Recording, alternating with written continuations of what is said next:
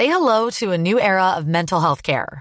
Cerebral is here to help you achieve your mental wellness goals with professional therapy and medication management support. 100% online. You'll experience the all-new Cerebral Way, an innovative approach to mental wellness designed around you. You'll get a personalized treatment plan from a therapist, prescriber, or both in a safe and judgment-free space. Your Cerebral therapist or prescriber will outline a customized plan with clear milestones along the way, so you can get to feeling your best. With Cerebral, you're not alone in your mental health journey. We're here to empower you to live a fulfilling life.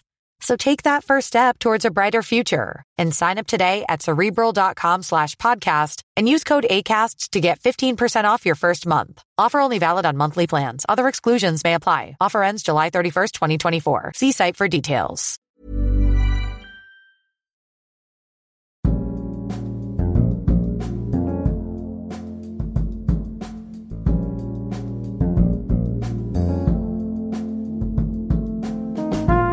Welcome to Deconstructive Criticism. My name is Aaron Flam. This episode's guest is, in a way, two people in one person. Titania McGrath is a Twitter personality who describes herself as activist, healer, radical intersectionalist poet, selfless and brave.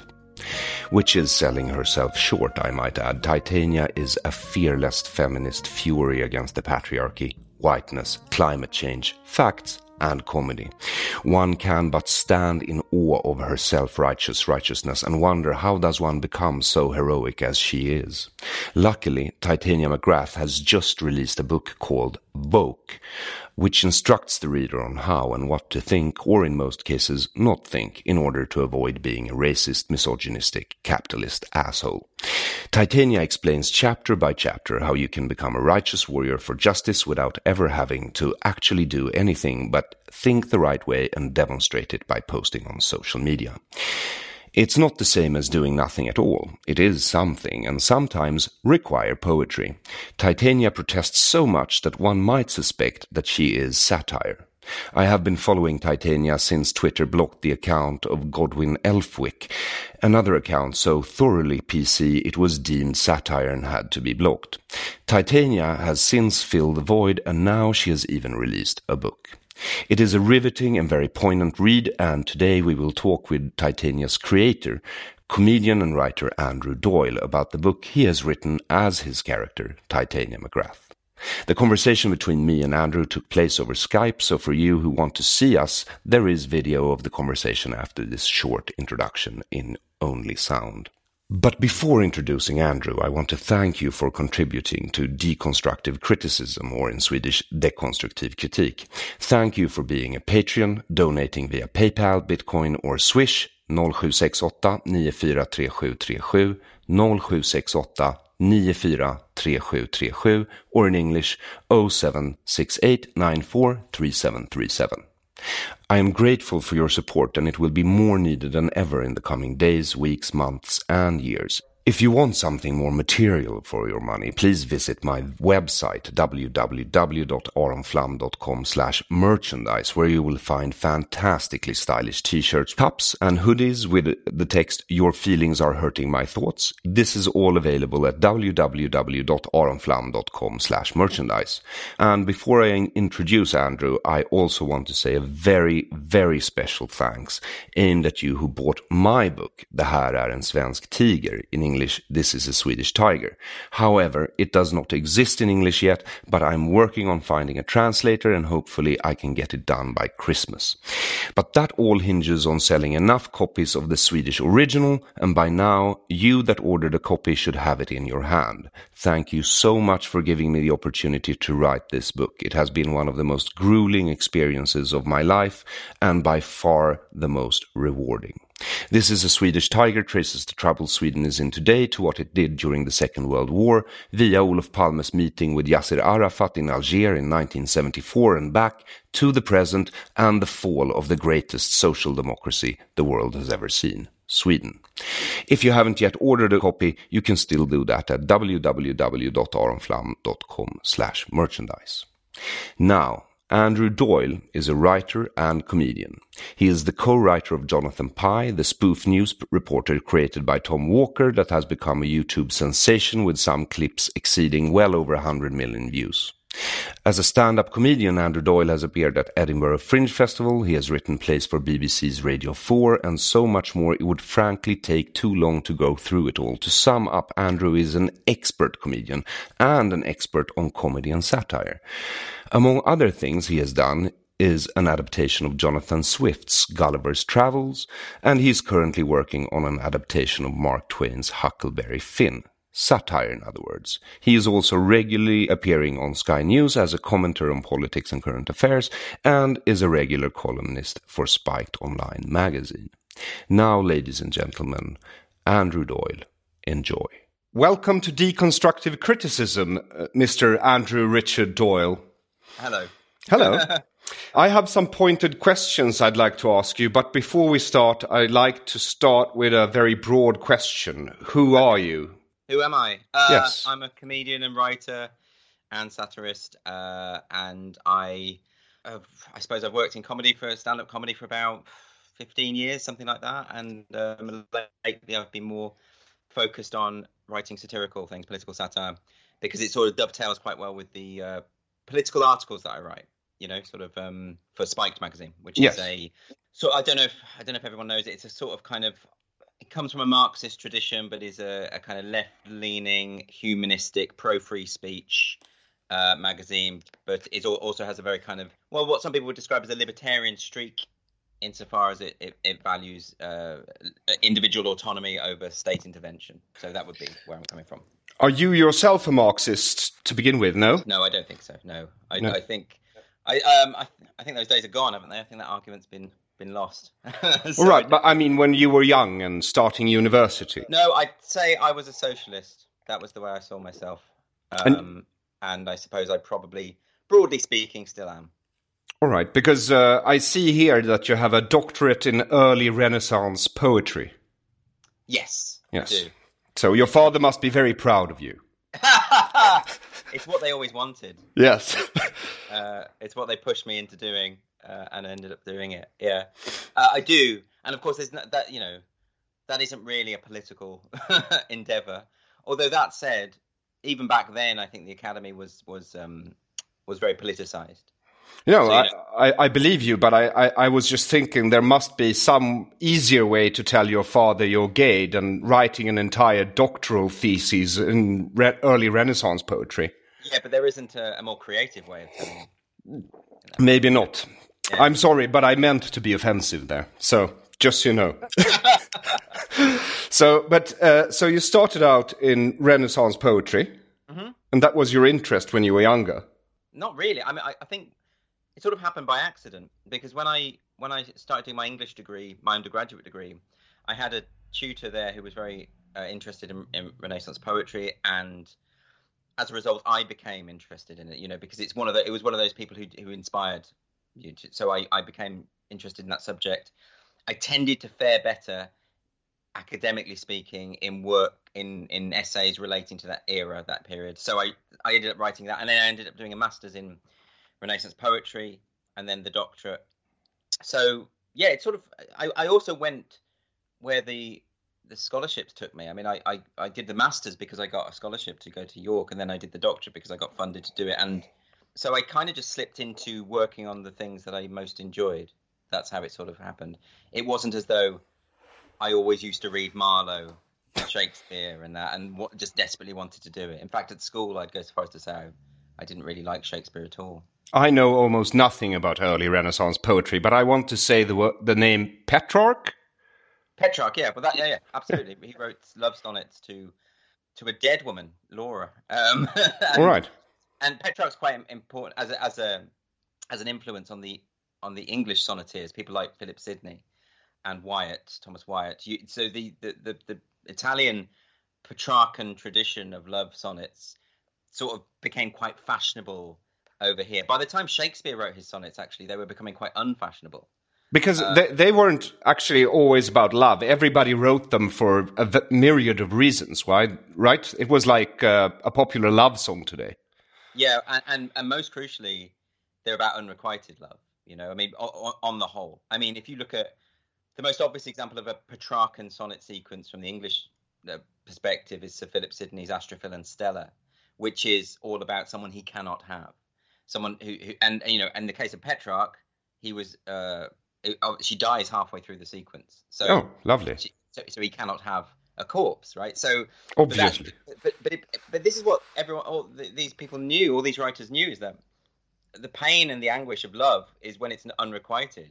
There's nothing really tragic or fascinating about requited love. It gets a bit boring once it's requited. People sort of go off it, don't they? Yes, you have to divide up who's supposed to do what around the house and all that. So and that sort of stuff doesn't lend itself to great romantic epic writing. No. On Wednesdays, I do laundry, you do dishes. I mean, to do it, that would be quite a challenge, but it's not something I would dare attempt. So how did you get into comedy?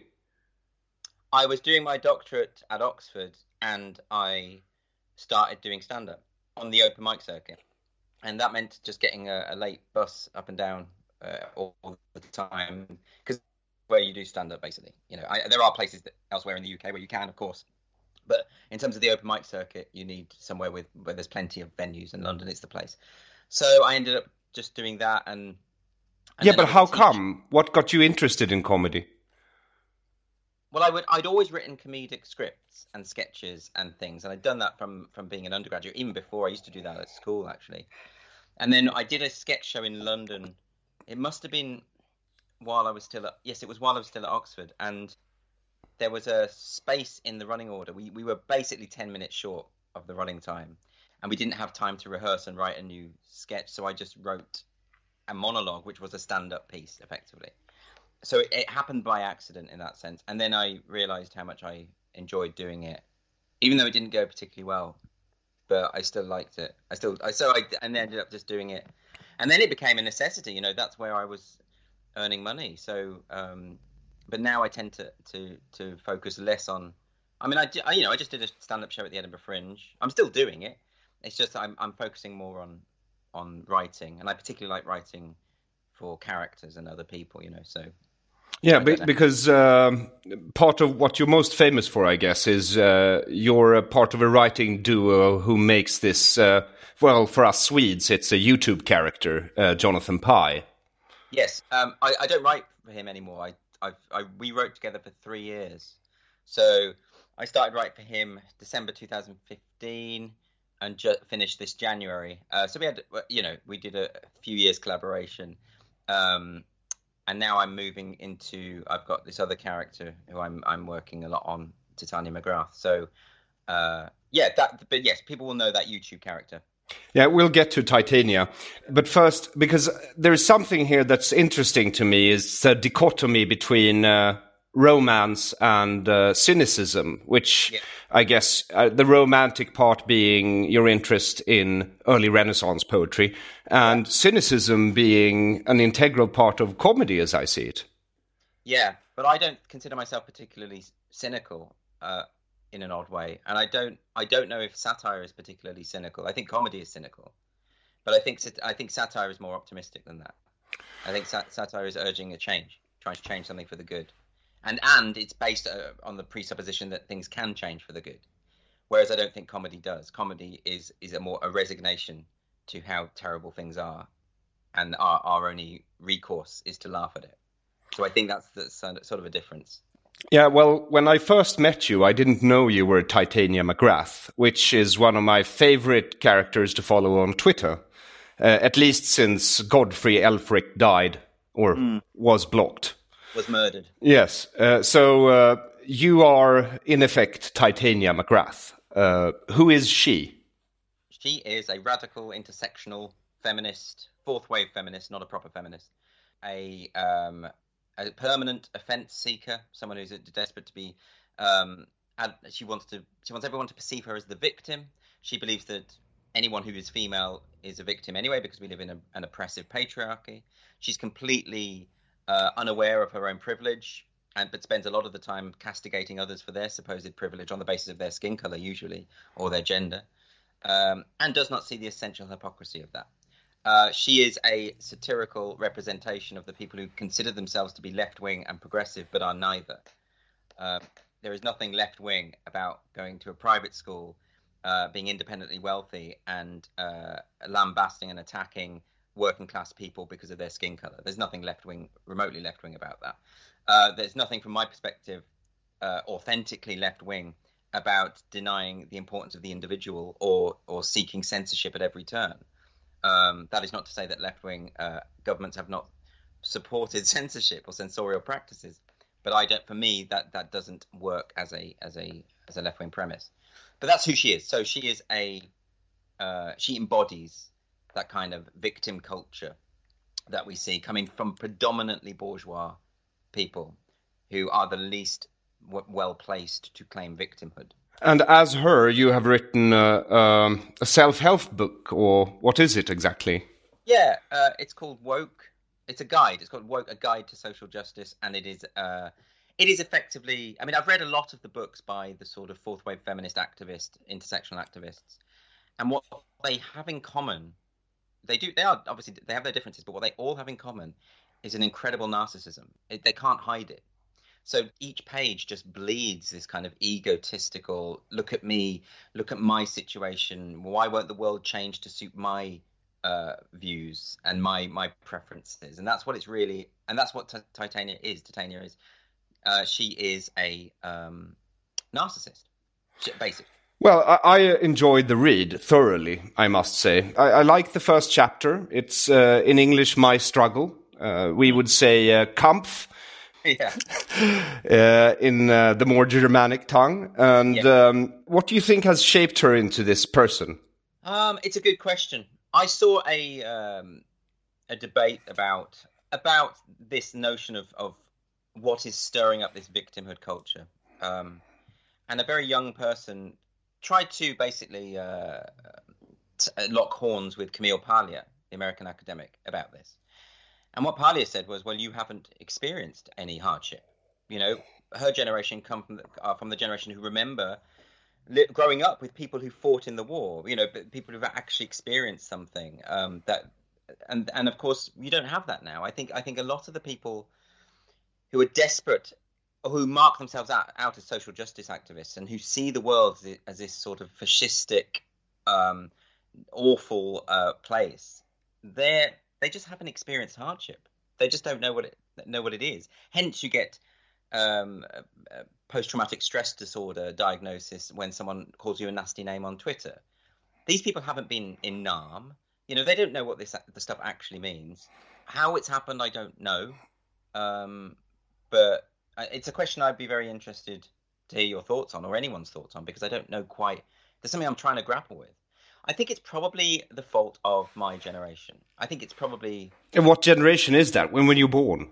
I was born in 1978, so I'm the end of Generation X. Same here. Just before the millennial generation begins.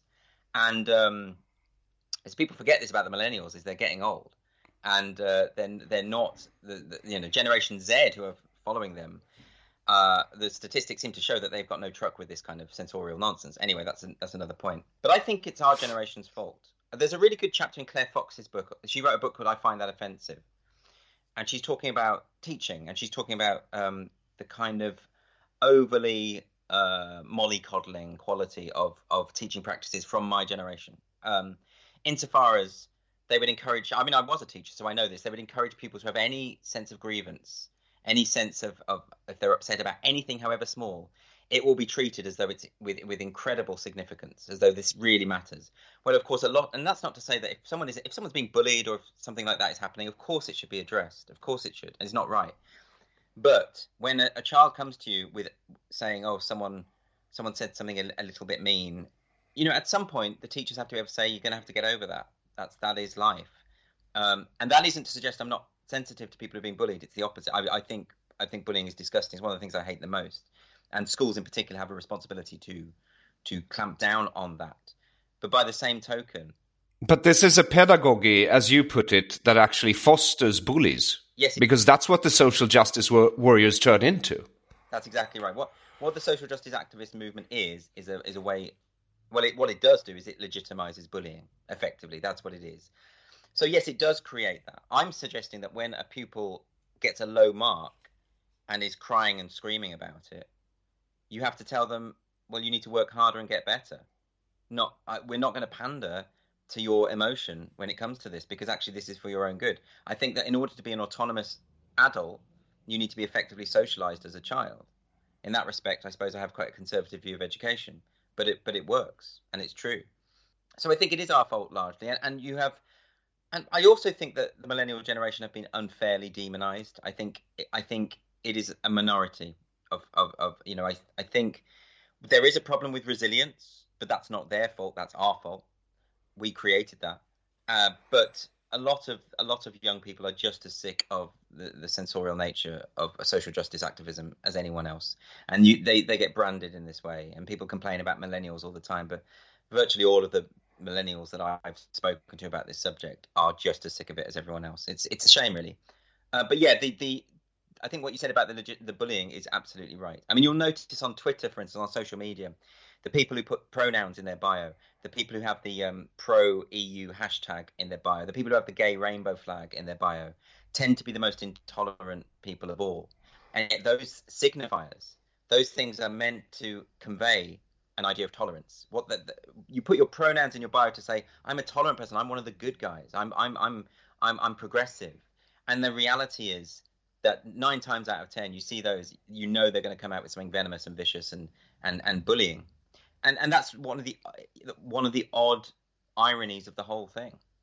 Well, yeah, I personally think it has to do a teeny tiny bit with socialism, because I think socialism is a collectivist ideology and a collectivist egalitarian ideology that wants to sort of smooth out all the rough edges between people and create this grey, just formless mass of people.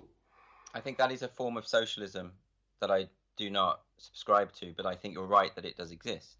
Well, I live in a country that is marked by it, to say the least. Yeah. I mean, first time we met wasn't that pleasurable for you. I didn't make the best of impressions, I suppose.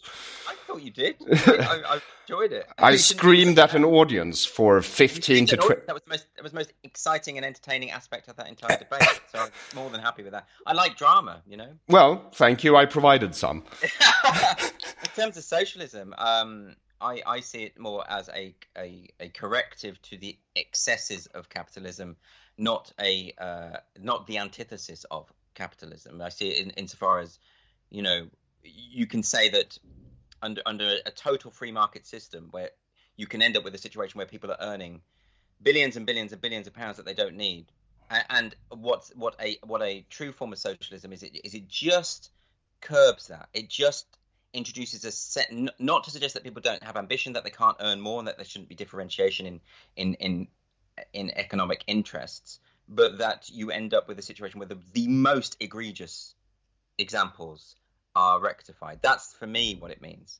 Yeah, okay, I understand that, but for me that's just redistribution of wealth, and that doesn't have necessarily to be socialist. To me, it's a fundamental premise of socialism. Yes, I would say it is, but I'm saying that other economic and political systems can also have redistribution of wealth, and do have redistribution of wealth. They all tax people. But I think you can also there is room for a socialist template that has individuality at its core, and that can come from a Marxist tradition. If you consider the entire view of emancipating the proletariat, is because all they have is their labor. That is the only thing that they can choose to sell or not, choose to withhold. That is an individual choice, and that's something that can be at the heart. And let's not forget, I mean, I've mentioned this before, but I think one of the most elegant expressions of this idea is from Oscar Wilde, oddly enough, who wrote an article called The Soul of Man Under Socialism. And really what that article is, what that essay is a defense of individuality.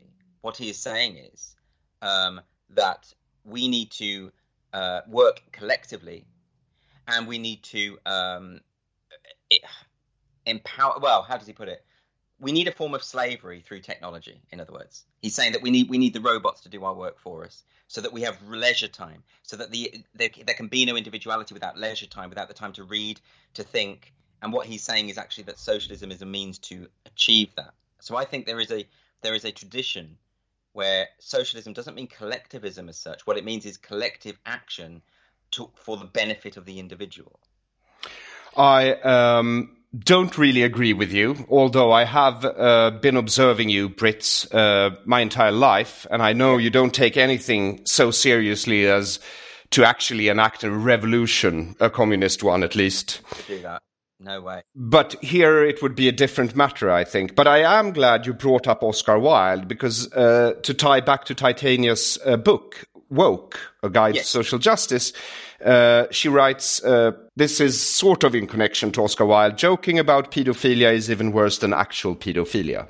Yeah. Because he was, I believe, condemned for buggery. He was. In fact, there was a movement. There's a blue plaque in England. There's lots of these commemorative plaques to famous authors on various houses that they used to live in. There was a blue plaque in a place called Worthing in Sussex, and there was a campaign to have it removed on the grounds that he had sex with people who were below the age of consent.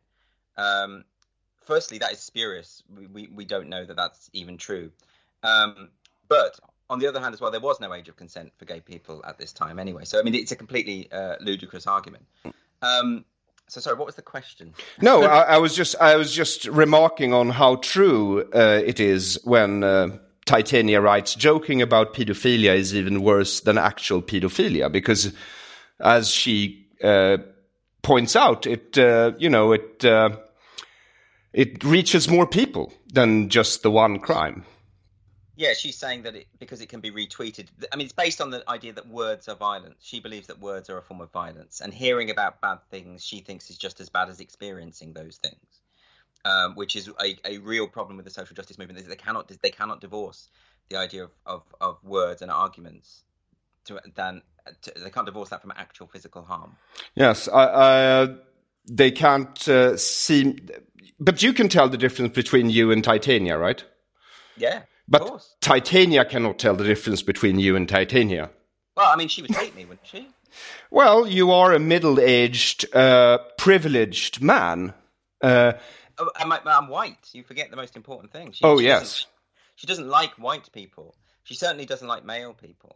No, but she says in her book that you've written that she's not white except for the color of her skin. Yeah, she doesn't consider herself white at all. She considers whiteness as a philosophical standpoint, not as a descriptor. And she's not alone in that. That's really common in the humanities in universities as well. Whiteness is the problem, not white people. Yeah, so when you say you're white, you're just actually self-identifying as white. Yeah. Yes. Yeah, that's right. So you don't have to be white. You're just refusing to give up your whiteness. Exactly. It's utterly ludicrous, isn't it? And this is another example of how deranged and how the gulf that exists between the humanities and academics and the real world. The gulf is absolutely huge. It's they've spent years creating their own little esoteric language, buying into all this Foucauldian nonsense, this post-structuralist nonsense that was never true to begin with. But if it's like any other religion, if enough people repeat the holy texts and quote each other repeating the holy texts, then it becomes truth. Even though they don't believe in truth, do they? They call it a logocentrism. That there's no inherent truth. Precisely. But it is the whole Derrida thing. The whole thing, it's built on a foundation of sand. It's not real, but it's just gained this illusion of credibility through decades of reproduction and repetition. Well, you call it or Titania calls it a tyranny of facts, I believe. Yeah, the tyranny of facts, exactly. So, when you're faced with biological realities, for instance, when you're faced with the fact that identity politics involves a repudiation of reality, then what her strategy then is to just deny reality. Because it's into her theory. Yes, there are some things that I think explain her quite well that you've written for her. One trauma is that her mother breastfed her even though she was a vegan. Horrible, yeah. I mean, can you imagine? No, I cannot. I was a meat eater from the start, so... Oh, for you? Okay. Yeah. Omnivore, actually. So, yes. And then she thinks that we will reach utopia when women are valued more than men. Then and only then will we have achieved true equality. Yes. Because she doesn't really believe in equality. She doesn't really know what it means. She's well, insofar as she thinks that in order to redress the power structures in society, you need to invert the power structures of society, not just find a sort of balance. Yeah, and that's where you get this cult-like thing, because they're actually just mirroring the Nazis. Yeah, exactly. Yeah. Exactly. And it is essentially social engineering. That's what they want to do. Yes. And it's based on an illusory premise. It's based on something that doesn't exist. You know, you have this situation where they believe in these power structures that privilege white males, and they think they can redress that. For instance, when Birmingham University had older white male academics being mentored by young black female academics because of their unconscious bias. That's a faith-based position. You know, we don't know that unconscious bias even exists, let alone that we can quantify it, let alone that it can be redressed by the presence of a young black woman. I mean, this is the stuff of cults. It isn't real. And what annoys me about it isn't so much that it's that people are suggesting it. It's the capitulation of authorities to it. You know, what should be happening in this situation is the universities should be saying, okay, we take on board your recommendation. We're going to dismiss it because it's nonsense. But thanks for suggesting it. Like in Oxford University, when campaigners, a group of very posh young students said they were upset by the statue of Cecil Rhodes, the colonialist, on Oriel College, and they wanted the statue removed. These are very, very posh kids, very, very, very privileged kids, but they said that they felt like they were being punched. It felt like the equivalent of being punched every time they saw that statue, because they're historically illiterate and they don't understand that a man of his kind living at that time, it would have been weird if he wasn't colonialist or didn't have colonialist values. But what happened in that case is that the Vice Chancellor of Oxford said, no, the statue stays where it is. But what is it that they're upset about? Is it that their ancestors committed what they considered to be crimes? Or is it the constant reminder of their cultural heritage? Or No. This was largely coming from black students who, but rich black students who felt that because Cecil Rhodes would have seen them as inferior, I'm sure that's probably right, he would have seen them as inferior, but he lived over 100 years ago, you know. Yes. That the statue in of itself is an endorsement of that racist viewpoint, which of course it isn't. It's, you know, we live in a country that has a history, and recognition of that history is actually rather important. It's extremely important, I'll tell you, because I grew up in this country where we sort of sweep the bad parts of history under the rug. Yeah, right. If you've ever wondered why Sweden seems so squeaky clean, that's why. We're very good at it. It's a mistake, though. It means you don't confront your past, and you don't learn from history, and you can't just go for a sort of year zero approach and say, well, we'll wipe out all the mistakes that ever happened in the past, because then you're doomed to repeat them. It's such a mistake. It's this need to sanitize history, you know, which is straight out of Orwell. And it's weird to me that, I mean, people get very upset when you mention the Orwell comparison because it's become predictable. Yes. It's become a cliche. But there is no other way to describe it. I'm reminded of when Christopher Hitchens went to I think it was North Korea, and he was talking about, I was determined not to make the comparison with Orwell. I was determined not to do it. But then as soon as he was there, something happened where the police arrested him and wanted to know what he was thinking or what he was right. And he said, but they make you do it. They force you to make the comparison. There is no other comparison to make. Well, not maybe North Korea, but here you can definitely throw in Brave New World. Yeah. Oh, yeah. There's others. Kafka, absolutely. You know, there's been plenty of dystopian novels. But Sweden is, it's a futuristic utopia from the past, basically. Okay. Claim to have a broad knowledge of Sweden or its culture. No, I'm just saying because, well, I find it interesting because I've studied this culture as well as I can, which is not much because we don't have much history. And I've tried to, and your history is quite easy to study because you have a long one and you've written most of it down. Well, not in an unbiased way, maybe, but, still, you have it there. And for instance, when you say, I don't know where it started, I start thinking about, one of the social democracy of Sweden's founding fathers was Per Albin Hansson. He became prime minister in 1932. And in 1945, I think, just after the end of the Second World War, he declared world socialism revived. And possibly in cooperation with the Labour Party in Britain. And they restarted the Socialist International, which then became a socialist international organization to rebuild the failing democracies of Europe, connecting the Labour parties. And that started, the age of social democracy, which I think we're seeing the end of now. The welfare state. And that doesn't really have anything to do with my political leanings. It's just I'm looking at technology and how it's changing our societies, and I don't think, if we're going to have welfare states going forward, I don't think they can look like they have up until this point. So what are your political leanings then? How would you describe yourself? Well, I discovered myself as a sort of libertarian quite young. Okay. Which is easy to do if you have those leanings and are brought up in the social democracy of Sweden. You sort of you start banging your head against the system quite young, and then at heart, philosophically, I'm a cynicist, basically, of the Diogenes kind. That is something I did pick up on when we met before. Yes, but Yeah, but I do appreciate individualism and freedom of speech, and freedom, I think, above all things. That's what. Yeah. What was the debate we were having? I can't remember what the topic was. It was about parody and freedom of speech. Yes. Okay. Yes, that's right. Yes, and I think yes, I remember now.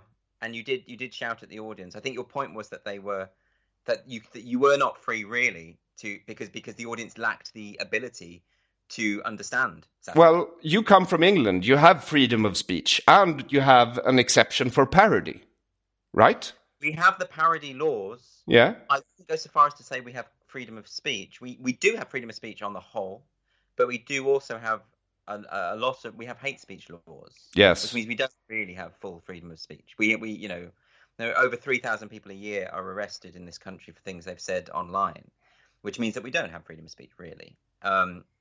But we have it a lot better than most people. No, I think you do. And I mean, nothing's perfect ever. But Sweden got freedom of speech when we came into the EU in basically the early 90s. So in 94, we got freedom of speech. Before that, we had freedom of the press. But it was really just a way for the state to maintain an information monopoly. You had to sign your name and, and we don't have negative freedom of speech. It's not even though state censorship, although state censorship is obviously appalling and tyrannical, that's not the problem we're facing at the moment. The problem we're facing is self-censorship, and particularly from comedians and satirists and people in the arts who are effectively policing what they do, how they express themselves, because we live in a culture where if you express the wrong idea, you will be cancelled. Yes. Cancel culture. That's what we call it. So I understand that the inevitable outcome of that, and I do sympathise with it, is that we all have to make a living, and you're not going to make a joke if you feel that it will destroy your livelihood. That does make sense. But this is absolute anathema to the artist. Yes, and also if you want to do art and you can't support yourself expressing yourself freely, then you're not really doing art. So if you're a comedian who just plays along with this, you're not really a comedian. You're a propagandist. Sure. I mean, I think art can be educational, but it doesn't have to be. Certainly, I think most good art isn't. Most the art that I love the most has absolutely nothing to do with morality. And I don't think it should. But so may I ask, who are your comedic references? Okay, specifically comedically, it would be things like Ambrose Bierce, stand-up wise Victoria Wood. Who else? Chris Morris. Amanda Iannucci who wrote The Thick of It. I think Chris Morris's Brass Eyes hasn't been surpassed really when it comes to the satirical in terms of it. I don't know if that got to Sweden. Not really. No, it's a satirical television show. I think it's mid-90s, early 90s, that sort of time. But I could be wrong now. But I think it's around then. It's worth watching. It's fantastic. But and it is characterized by that fearlessness. Yes. Well, we had a version of it called the Parliament. It's like a panel show, right? Yeah. Yeah. And I actually wrote for that show in Sweden. Okay. But unfortunately, comedy works only if people understand the references. Yeah. Yes. And if you have a population that has been lied to most of their lives, then it's kind of impossible to make some jokes. For instance, I started yelling at the audience because they believe that we live in a liberal Western democracy, and we don't. We live in a social democracy. So, it's the discussion becomes completely insane. And then you start talking about you have a exception for parody. We sort of have an exception for parody via the EU laws, but not really in Swedish law. So the parody law is just to stop you from getting sued. Yeah. If you mock someone or use their material online, but it hasn't really been tested, to be fair. All right. It's a relatively new law, so I don't know how. I mean, but we still have comedians who are falling foul of the law. I mean, Joe Brand was investigated by the police for a joke, for instance. That only happened a few weeks ago, and so therefore, we don't have a situation where we have, as comedians, complete freedom to say what we want to say. I think what you're saying about the Parliament, is it called? That sort of satire can only work if you have a culture that is not infantilized. Yes. I think that is a problem, is that ultimately when people are not granted the freedom to think for themselves, then you end up with a situation where they're not able to appreciate things like art and satire. And arts and satire actually lose their meaning then, because people don't recognize them for what they are. I think it's very depressing.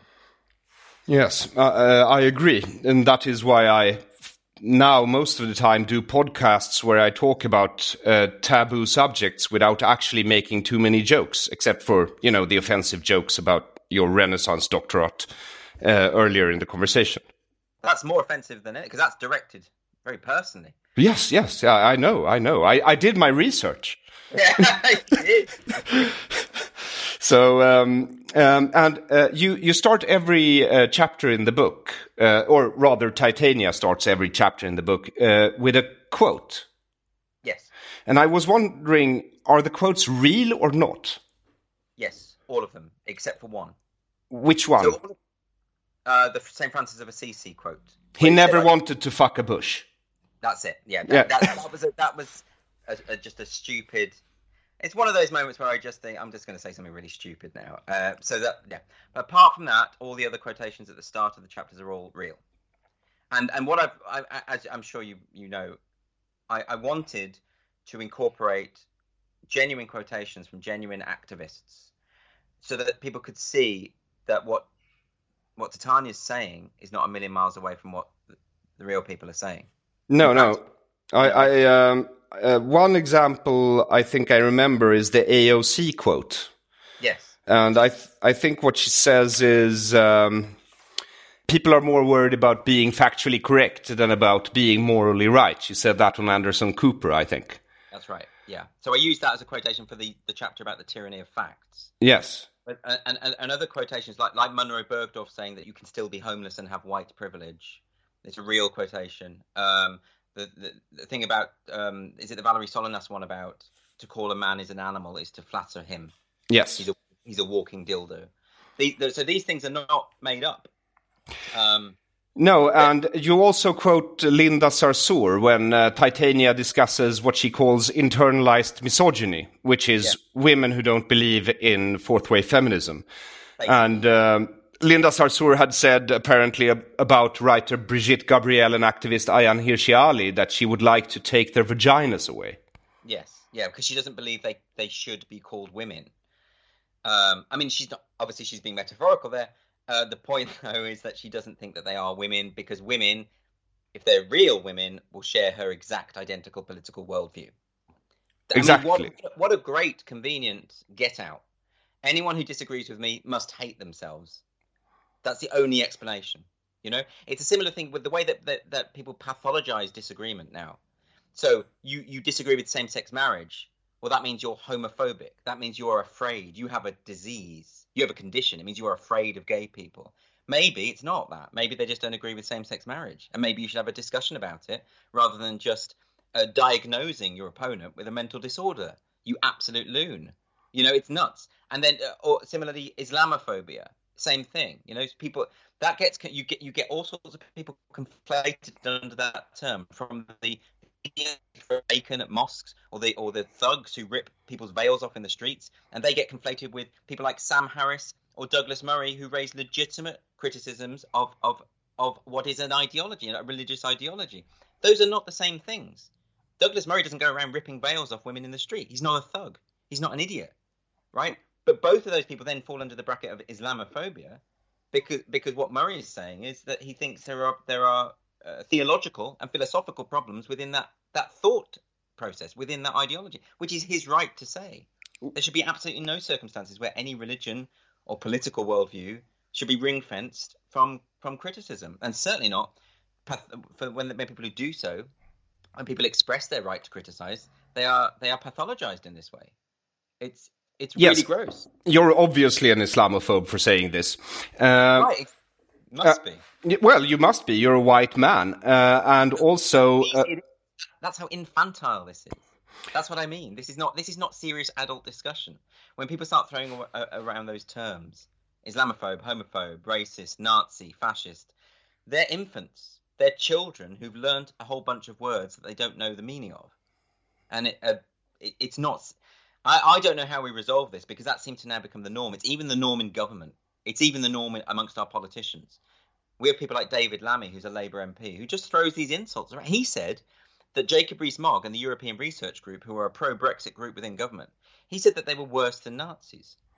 Not even that they were Nazis, but that they were worse than Nazis. That's an elected MP saying that, right? That sounds like a child. Yes, and that's a real problem. You know, we need the adults back in the room. Well, at least he didn't threaten to have their vaginas taken away. And what's the next step? You know. Well, also, I do believe that Ayaan Hirsi Ali's vagina was already taken away. Well, there's that, isn't there? I think she, yes. She was for FGM, absolutely. Yeah. And Titania celebrates Sarsour actually when she was confronted in a college auditorium about this statement that she would want to take their vaginas away. She said that she didn't want to answer because the question was posed by a white man. Another great get out, isn't it? So that's why I see this as a cult, because they are absolutely impervious to criticism or reason or debate. Yes, and do you want to know something interesting? I always. Linda Sarsour and AOC, Alexandra Occasionally Cortez, as I call her, they are both part of the Justice Democrats. Right. Do you know of the Justice Democrats? No. No, they're a small group within the Democrats of America that come out of the American Socialist Society. Yeah. Yeah, and this is the same group as Momentum in Britain. I see. So they're a sort of further left segment of the Democrats. I suppose, are they the one related to the Squad, the Ilhan Omar and there's the four yes, precisely, Democrats known as the Squad, aren't there? Yes. It's Presley and Omar and Ocasio-Cortez, and there's one other. Tlaib, that's right. And of course, they're not reflective of left-wing or even Democrat thought in America. They're the woke wing of the Democrats. They want a Green New Deal, yes, collective bargaining, yeah, and a corporatist state. Right, but the thing is about that is that they will never win an election. Those people and those ideas will never be. It is absolute electoral poison, and this is why Donald Trump keeps going on about them. It's pretty smart. Yeah, because if you think Democrat and you suddenly think Rashida Tlaib, then you're not going to vote Democrat, and Democrats aren't going to vote Democrat. That's why Nancy Pelosi hates them. Yes, that's what it's not. It's identity politics and woke politics is not a popular form of politics. But isn't this exactly what Jeremy Corbyn's Labour wants to do. They want a Green New Deal, they want collective bargaining and a corporatist state. Not only that, Corbyn's government wants much more severe press regulation. I mean, he's literally threatened the press. He said, if we get into power, you better watch out, you know? He's bought into the woke movement. He got Monroe Bergdorf on board as an advisor. And who's Monroe Bergdorf for she's Swedes? An LGBTQIA plus activist who is effectively, you know, she was on television talking about how the white race are the most evil force of nature on earth. So, you know, so she's a racist, basically. But of course, because the woke movement have redefined how it means privilege, prejudice plus power. Okay, which isn't a definition that anyone shares. It's just in their own little bubble.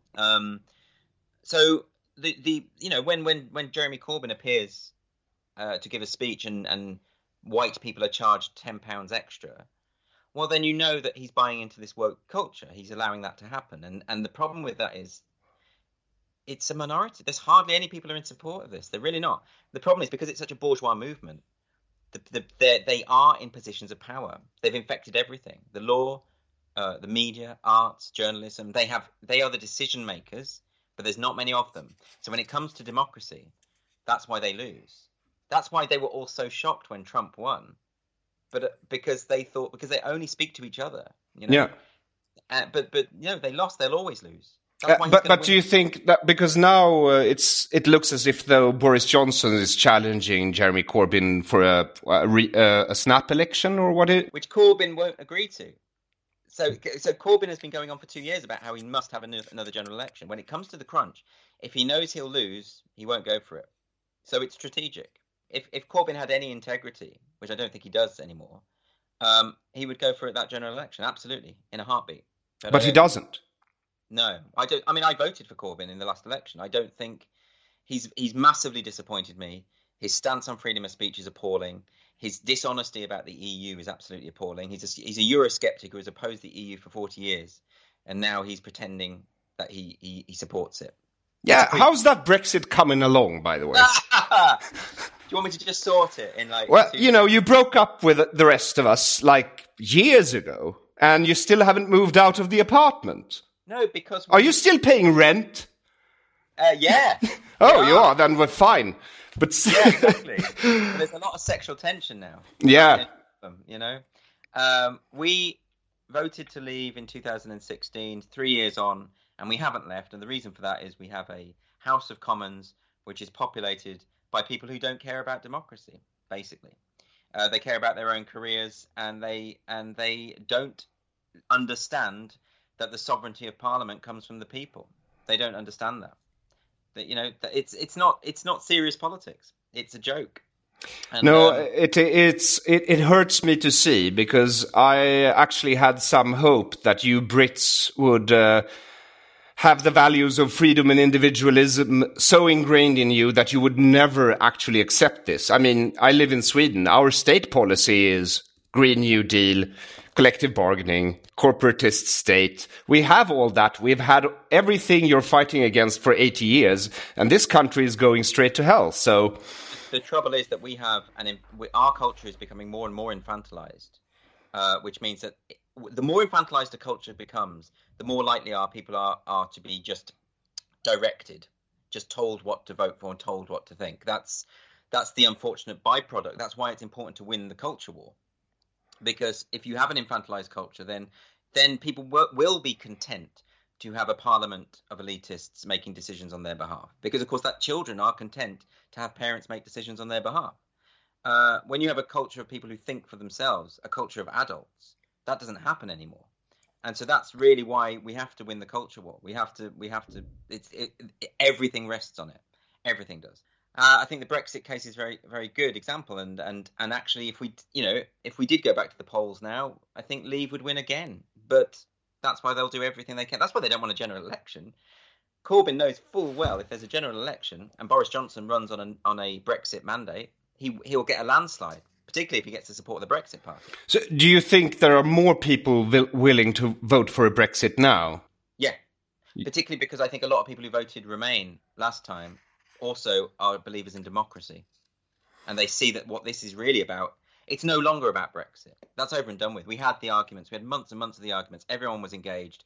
Everyone knew what they were voting for, in spite of the people who will tell you otherwise. Everyone understood the principles. It was really actually quite exciting because for once, the whole country seemed to be really politically energized and were talking about it. And it's so weird to subsequently be told that nobody knew what they were voting for. They certainly knew more about this than they'd known about any other election they've ever participated in their lifetime. Because that's what happened, right? You voted to leave and you haven't left. And that sort of shows people that this is not a democratic institution. Which is why I think you'll understand that a vote now for Brexit is actually a vote for democracy. It's got nothing to do with Brexit or the EU. It's a choice between whether we want to live in a democracy or we don't. At the moment, we don't. And I think this entire process has damaged democracy to the point that I don't think we can really claim to be living in a democracy anymore. So we need to reinstate that. But that's why Brexit needs to happen, because it's not about the EU anymore. It's about what sort of country we want to live in. And and the EU has form on this. I mean, this is what the EU is an anti-socialist movement, a neoliberal bloc that does not like democracy. It has never liked democracy. So when the Greeks voted against the austerity measures, and they don't care, they just forced it through anyway. Same in Ireland with the Lisbon Treaty. Same in the Denmark with the Maastricht Treaty. They get the wrong vote, they're going to go back and say, no, sorry, you better vote again, or we'll just ignore you. That's what the EU does. The EU is the complete antithesis to democratic principles. We need to get out. Well, I wish you all the best. And also, we are all eating popcorn in front of our TV screens. It's like the Parliament. It is quite interesting to watch them all absolutely tear each other apart and fall to pieces. It is. But it's really funny. There's something essentially hilarious as well about it. There's something hilarious about all these people standing up, claiming that they're standing up for democracy whilst trying to destroy our democracy. It's really funny. Undoubtedly. And you should know that in this country on state television, we are told every night that Boris Johnson is evil. And that democracy has been abolished. And what is their justification for that, I wonder? Why is he abolishing democracy? Are they talking about because he prorogued Parliament? Because he suspended Parliament? Is that it? Yes. Were they similarly upset when John Major did this in 1997 because he wanted to avoid a scandal? No. This is the problem with having an unwritten constitution is that people can play constitutional sleight of hand. I don't think it's a good idea to suspend Parliament as it happens. I don't think it is a very democratic route to take, but it is constitutionally valid. All right, but you do have a constitution, you just don't have one written down. Yeah, we have this thing floating in the air that people can take little bits from and reinterpret and make up new rules. So do you think you should get one? Yes, but the trouble is, who would write it? Well, you have a queen, don't you? She should write it, actually. Yeah, right. Yeah. I've seen her in all of Sacha Baron Cohen's films, and she seems lovely. Not only does she seem lovely, I think she'd do a really good job. I think she should write the Constitution. Absolutely. Yeah. Well, there you go. I'll write it. I'm just saying, I was wondering, we don't really have a constitution here. We have basic laws, but they can also be changed sort of willy-nilly when they want to. Well, exactly. I mean, we had a tradition here, and to have an unwritten, uncodified constitution means you rely to an extent on the goodwill of the people in charge, not to mess with the rules, not to But we've got a speaker in the House of Commons who just changes those rules, openly breaches the rules of Parliament when it suits his political agenda. It's nuts. And there's no way for you to hold them responsible except for the general elections. Right, and that's why they don't want one. All right.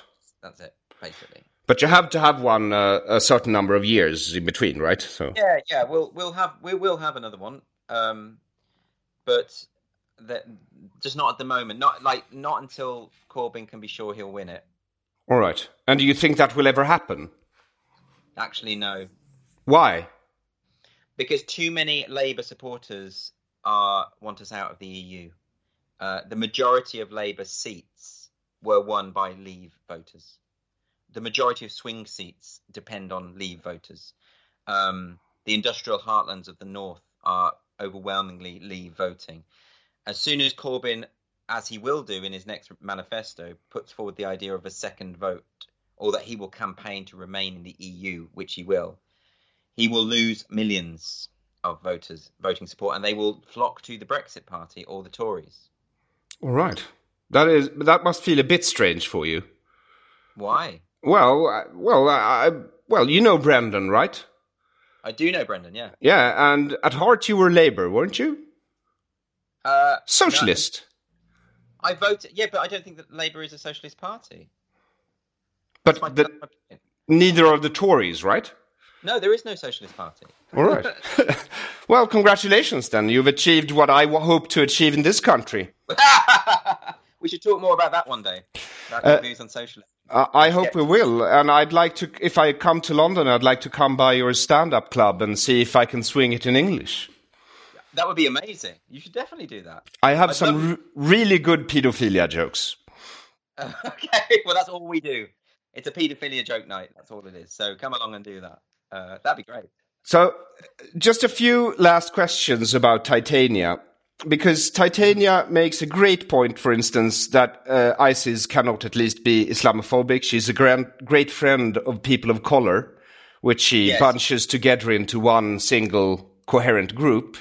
Yeah, they're all the same according to the social justice. But that's why you get people of color and whites, basically.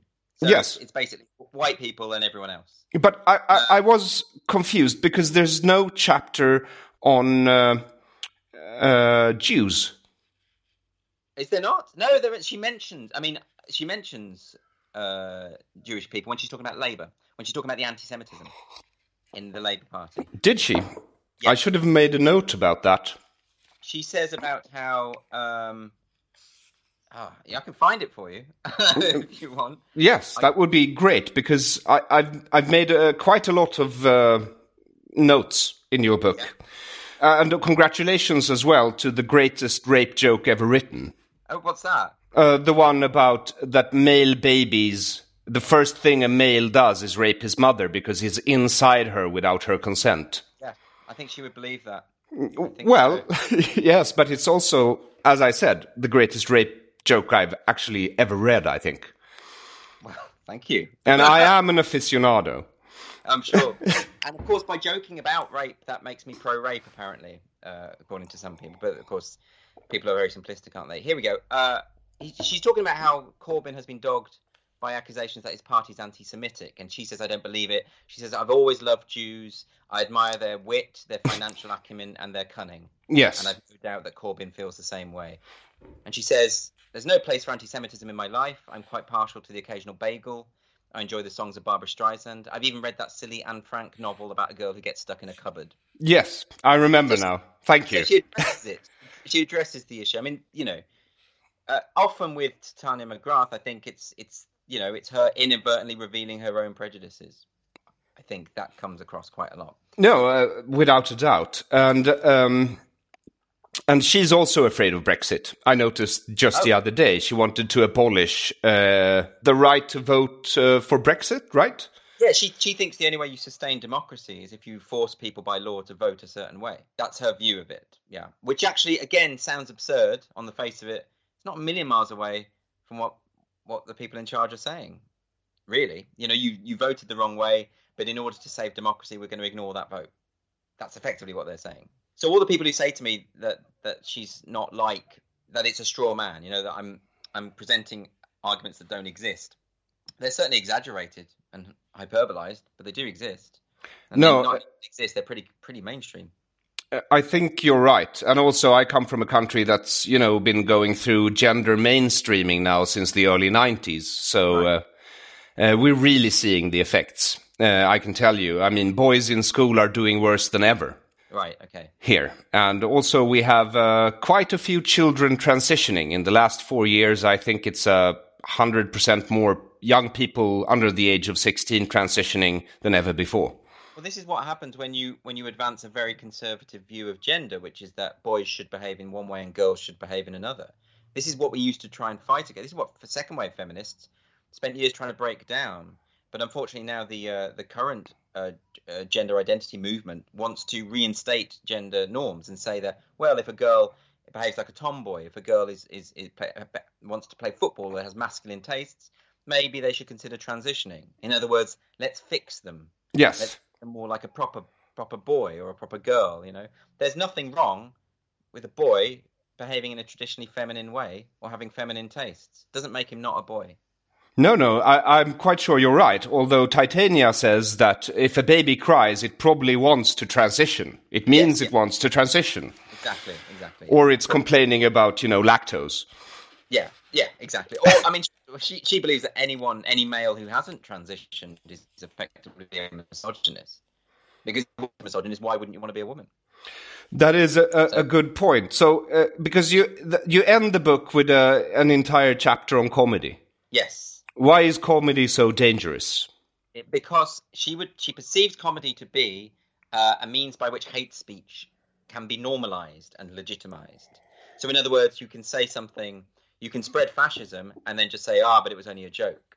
And this is the argument of the social justice movement. There was an article in The Guardian the other day, where The Guardian is the bastion of social justice activism. It's not serious journalism anymore. They wrote an article about how basically, to cut it a long story short, speech that we disagree with should be called hate speech, and therefore it's not anti-free speech to clamp down on hate speech. So that's effectively what they're saying. And what do you, Andrew Doyle, believe? Why do you believe comedy is so dangerous? I don't believe it is. No? You wrote a book as Titania McGrath, ridiculing the social justice movement. So you must in some way agree with them that comedy can have an effect. Yeah, I do agree that comedy can have an effect, but I don't believe it is dangerous to make jokes about. So I don't think there is a danger to that. But don't they have a point? It's dangerous to them. Oh yeah, from their perspective, because they think, well, it's based on a misunderstanding of comedy, isn't it? They think if you joke about rape or you joke about racism or you joke about homophobia, you're endorsing those things. Yes. That's how literal-minded they are. Now, someone who thinks that isn't really in a position to make any judgment about comedy full stop, because they just fundamentally don't understand it. That's why they think it's dangerous, because they're not thinking for themselves. They've been failed by education. They don't have that faculty to think freely. I read a critique of woke in The New Statesman, I think. Have you read it? Yeah, I got loads of messages after it saying, "Did you write this?"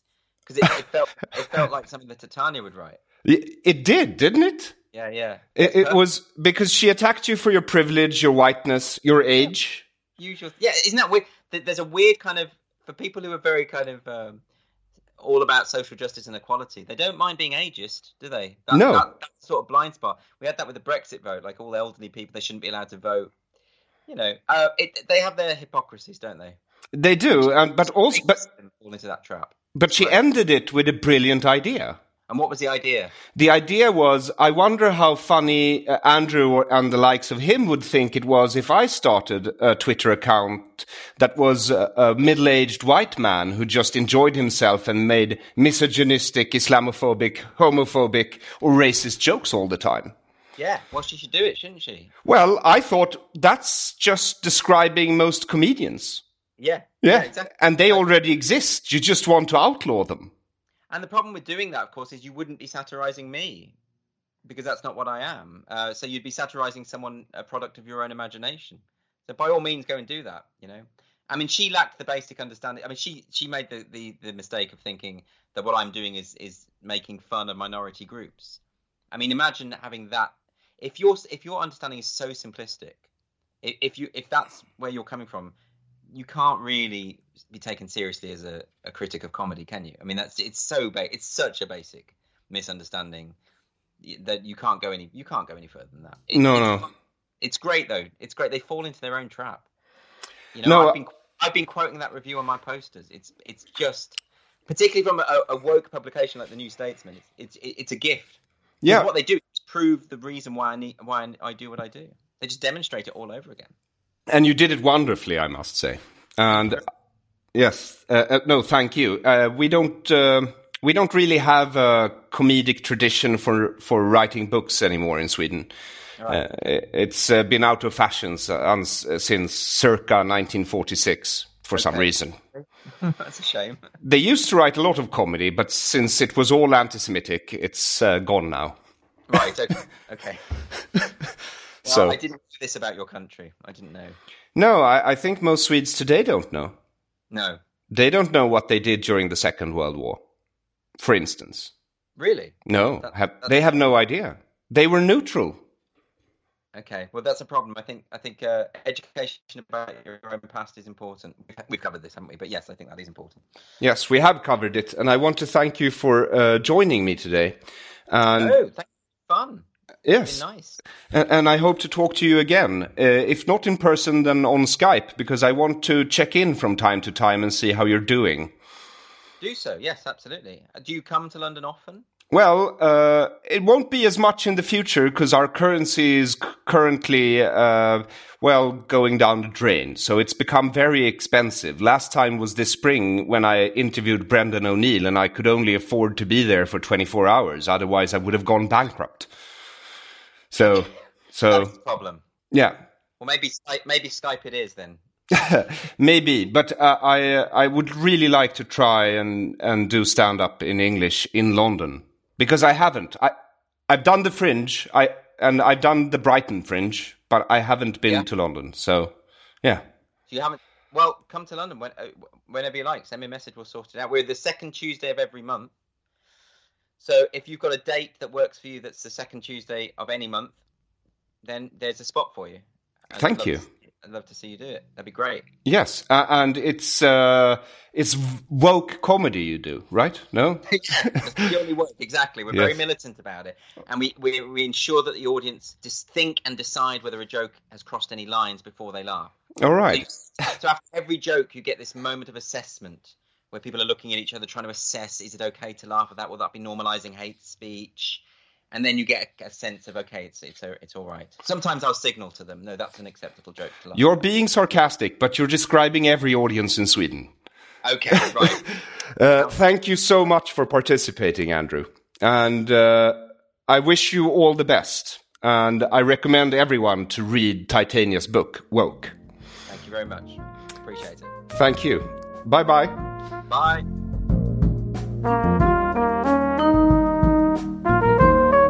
Thank you for listening to Deconstructive Criticism with today's guest Andrew Doyle and also the fierce and fearless Titania McGrath. If you want to find her or buy her and Andrew's book, you can find the links to their social media and the book at www.aronflam.com. Thank you for contributing to Deconstructive Criticism. Thank you for being a Patreon, donating via PayPal, Bitcoin or Swish 0768 943737. Thank you if you are a supporter of Deconstructive Criticism, and a very, very special thanks aimed at you who bought my book Det här är en svensk tiger, which in English means this is a Swedish tiger. It does not exist in English yet, but I'm working on finding a translator and hopefully I can get it done by Christmas. But that is dependent on you buying enough copies of the Swedish original, and by now you that ordered a copy should have it in your hand. It is a riveting read. I should know I wrote it. Thank you so much for giving me the opportunity to write this book. It has been one of the most grueling, hellish experiences of my life and the most rewarding, if not monetarily, then at least artistically. This is a Swedish tiger, traces the trouble Sweden is in today to what it did during the Second World War, via Olof Palme's meeting with Yasser Arafat in Algiers in 1974, and back to the present and the fall of the greatest social democracy the world has ever seen, Sweden. If you haven't yet ordered your copy, you can still do that at www.aronflam.com/merchandise. I am Aron Flam, and until you hear from me again, have a good unit of time.